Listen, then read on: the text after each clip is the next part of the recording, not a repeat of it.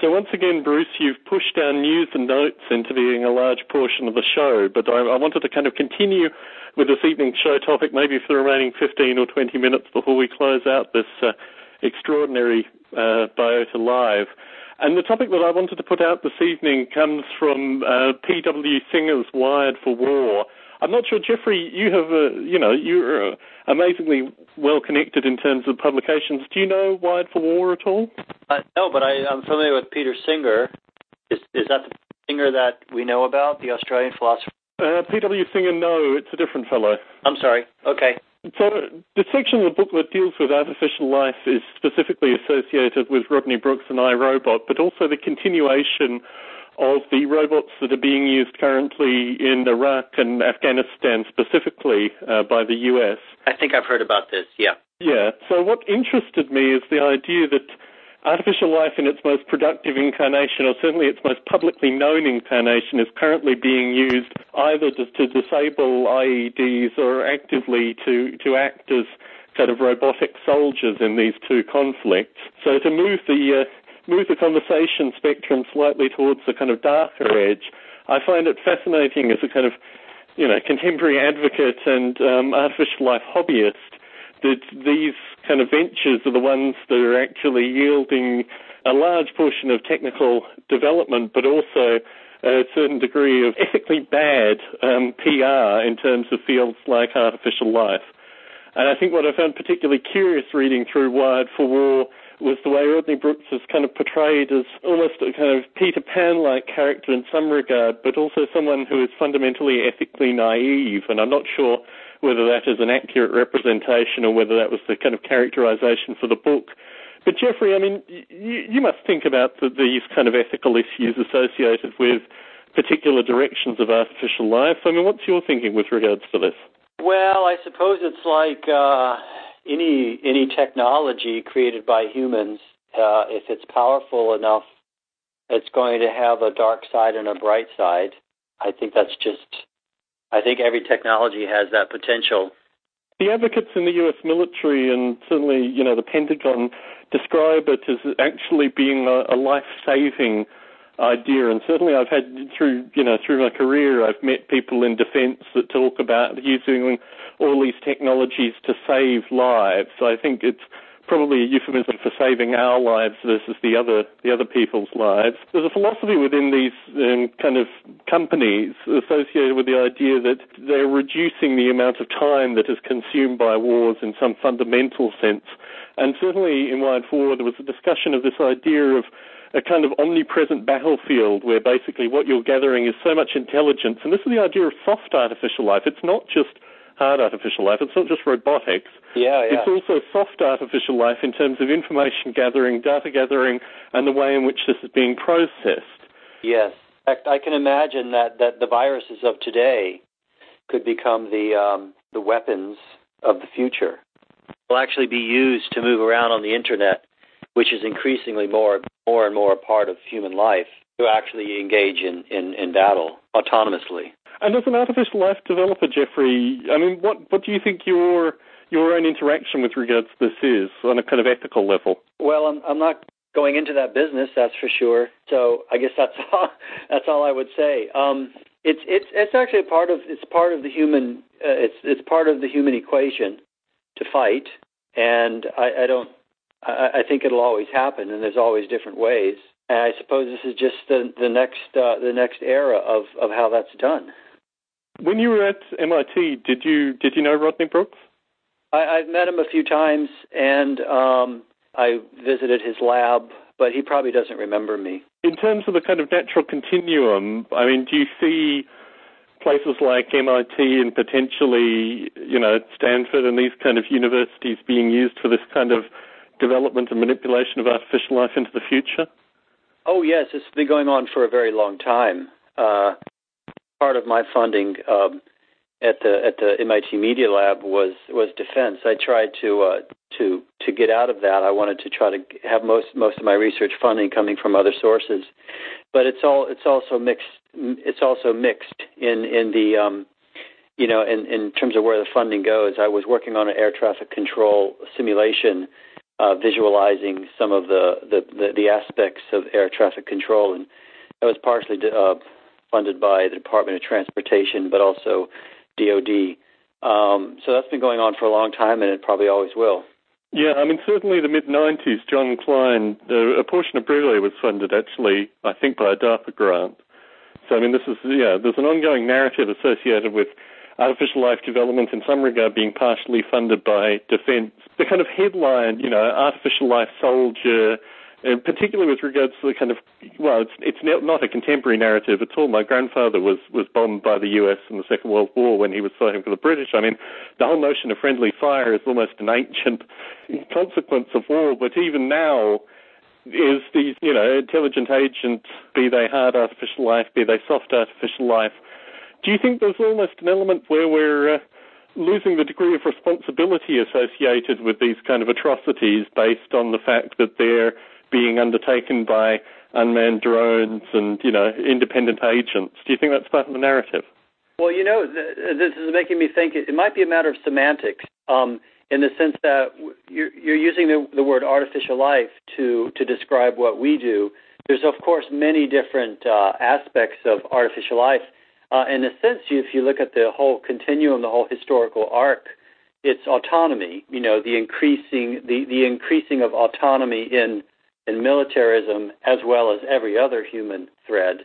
And perhaps if you see it as part of that arc, and artificial life is just when autonomy starts to look biological and act biological, we call it artificial life. So sometimes people have to choose a different name for what they do because that name gets polluted by other endeavors. Like Craig Venter is using the word artificial life a lot, and that whole world is a very different world, right? And mm-hmm. It has all of its controversy associated with it, and that's kind of interfering with what we talk about when we talk about artificial life. So it could be that our term has been taken by a much bigger meme, and perhaps we need to use other terms. I'm just thinking that, sometimes if you look at this in terms of semantics, you can sort of see it differently. Certainly. And Bruce, whilst we joke about the EvoGrid being used to create robots that take over the world, and I'm not sure whether it's a Bruce Damer authorized video, but there's certainly an EvoGrid video where the robots take over London. What's your thought associated with kind of ethics of artificial life associated with a potential military use of the EvoGrid? The EvoGrid Deep, as we've described it, is probably of no use for military use at all. The military, you have to sort of divide up. I have many friends in the military and many friends who work in research and in DARPA. And DARPA, while it's supported by the Department of Defense, has got a lot of independent research. It isn't classified, so not all work for the DoD is going straight to battlefield applications. And people who do SBIRs and other projects for the Air Force and whatnot many of them are doing really fundamental research that can be used by anybody, and it's also not classified. It might have ITAR restrictions. I won't explain that for the audience. But I think that the EvoGrid itself is so fundamental. It's so pure. It's almost like particle physics, where we were out at the National Ignition Facility, for example, at Lawrence Livermore Lab, and that's the inertial fusion facility is just about to be turned on. And we met John Lindell, who got the thing funded, and he basically said, and I quote, he said, well, our cover story was that the National Ignition Facility is going to allow us to test the quality of weapons-grade fissionable materials and safeguard our supply because it'll provide this capability. But truthfully, we're doing fundamental research that'll have no military applications at all, and it'll take decades, which is looking at fusion happening, and not even fusion that's going to create a net positive production of power. This is not even for commercial use. It's just fundamental, and it's certainly Department of Energy and Department of Defense supported. There's sort of a cover story, but there's no real use for the military for that yet. But I guess if you look at Rodney Brooks' work specifically, I mean, I guess the early 90s he was doing robotic ants or these kind of creatures, and now, he's doing robots that have submachine guns attached to them. So, I mean, my feeling is that all this research can be claimed to be not useful in a military sense, but can just be twisted slightly. It's been put to me occasionally, and particularly soon after Ed Southett was on, that a lot of the Eli Lilly-related research, and there are other pharma companies that are using artificial life in order to track chemical compounds, and also actually optimizing research to eliminate chemical compounds which don't appear to be, interesting points of research, that these same algorithms could equally be tuned in terms of biological weapons, in terms of, a wide variety of technologies which aren't necessarily the kind of things that, artificial life developers, particularly those who participate in these kind of endeavors, would want to create. We came back, I remember talking to Travis Savo probably a year ago, talking about Einstein and the bomb, in the kind of continuum from Einstein to the bomb. As we develop this kind of technology, do you think we need almost a kind of ethical discussion that goes along in parallel about the uses of this kind of technology and how it can be, used in a very positive way? Or do you think it's just an inevitability of this kind of technology that if the shortest possible distance between it being developed and it coming into something meaningful as a military sense, robots with grenade launchers attached, etc., that it will just follow that natural path? What's your sense with regards to the ethics of this, Bruce? I have a kind of a clear vision on this that I've never thought I'd have, and it results from going through Robert Oppenheimer's files at the Institute for Advanced Study.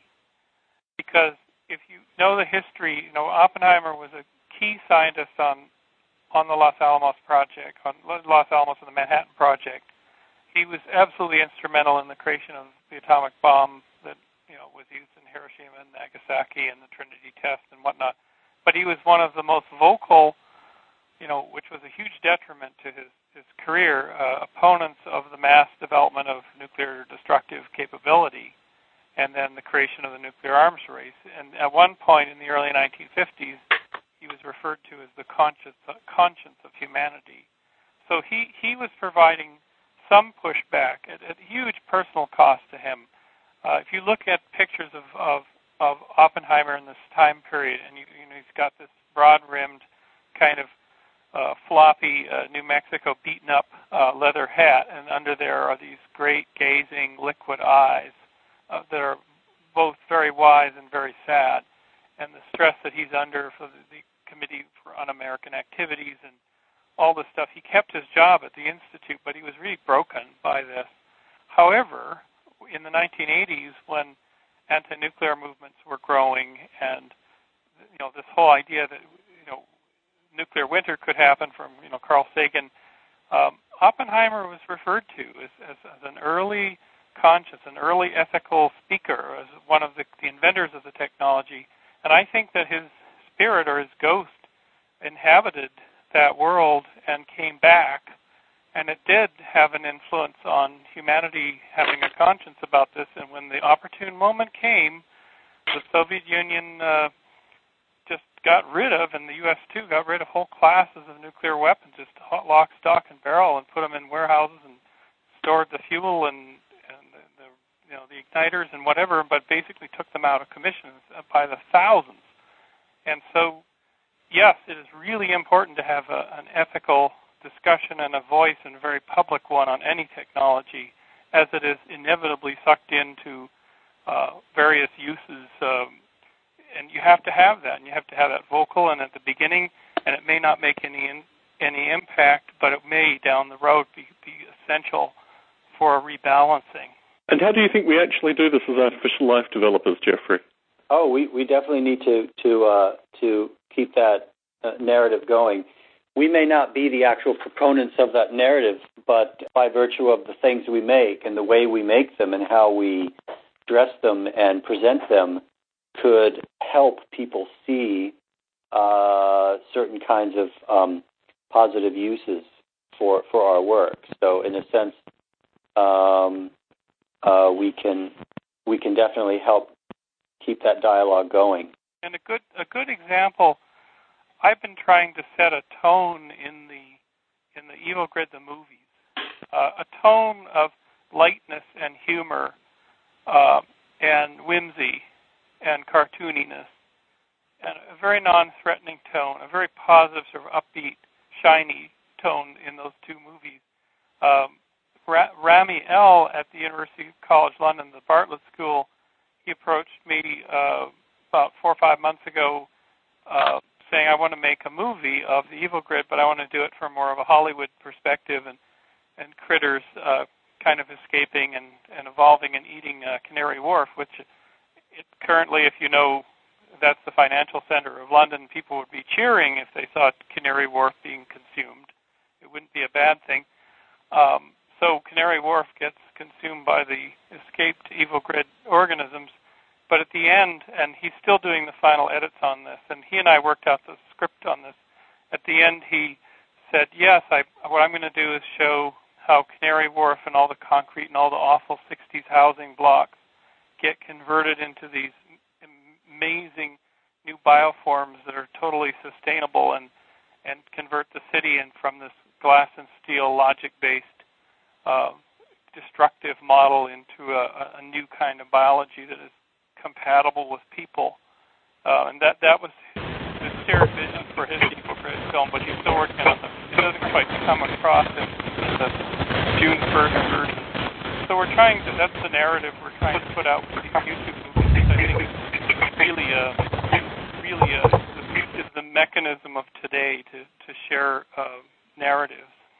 I mean, certainly when I read Wired for War, and I'm not sure what period of time it was, I think it was around January when I picked up the book, but it was around the period of time, and really this narrative started in Biota probably about 6 to 8 months ago as associated with the quality of life for artificial life developers, and it started really in my own thinking because I received a slew of emails from artificial life developers who had lost their jobs and were unemployed. Many of them have been unemployed ever since I received their emails. For a brief period of time, I was also in that predicament.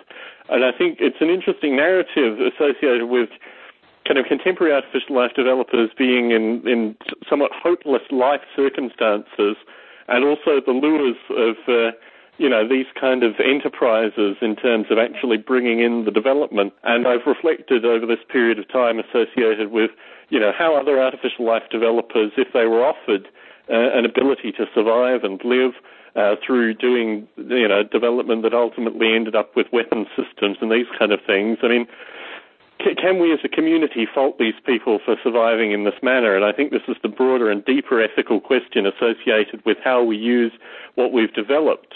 Jeffrey, I mean, what's your thought with regards to this kind of narrative?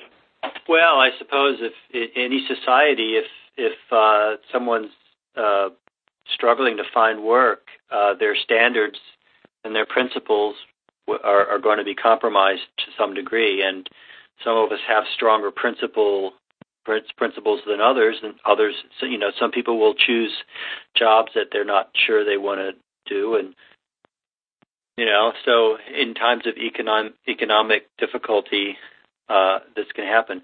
I'm actually doing some contract work right now that I believe is probably fueled a little bit by the stimulus package from the Obama administration going into new energy technologies and medical. In my case, it's medical.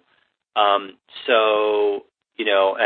the latest technology review from MIT shows this really cool graph of where all this money's going, and it's really nice to see these great big blobs of billions of dollars. I don't know to what degree this is real, but apparently there's money that's coming in through certain pipes, and if you can tap that, then maybe there's an opportunity.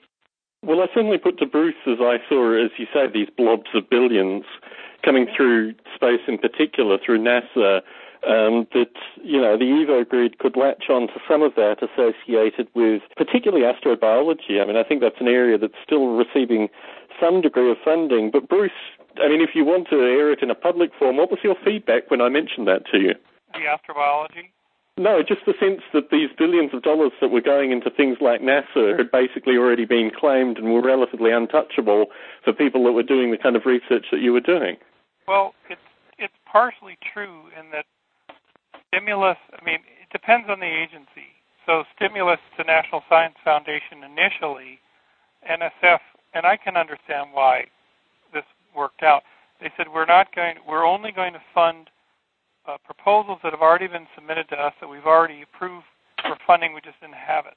So they're taking like the things that they wanted to fund and couldn't. So it's really faster. They can get the money out. People are called up and said, you know that proposal you sent 2 years ago that got a 9 and we just couldn't fund it? And, well, here's the money. So that's good. But of course it means they wouldn't accept new applications. Yeah. The SBIR program, which I think SBIR, which stands for Small Business Innovation and Research, should be like quadrupled because it's such a tremendous program. We've been doing those grants on SBIR grants for 8-9 years, and it doesn't show any sign of having a new infusion. And SBIR, the solicitations come out every year, and there's some coming out in about 3 days from NASA, and there's the same old topics. It's not. There should be triple the number of topics. It's a small amount of money. It has a direct impact economically on a lot of people, and it creates innovation in small businesses. And so I think that the monies are going out. In my little world of a small research company, I'm yet to see avenues by which I can pursue those funds. Maybe Jeffrey can give me some advice. No, I don't think so. You probably know more about funding sources than I do at this point.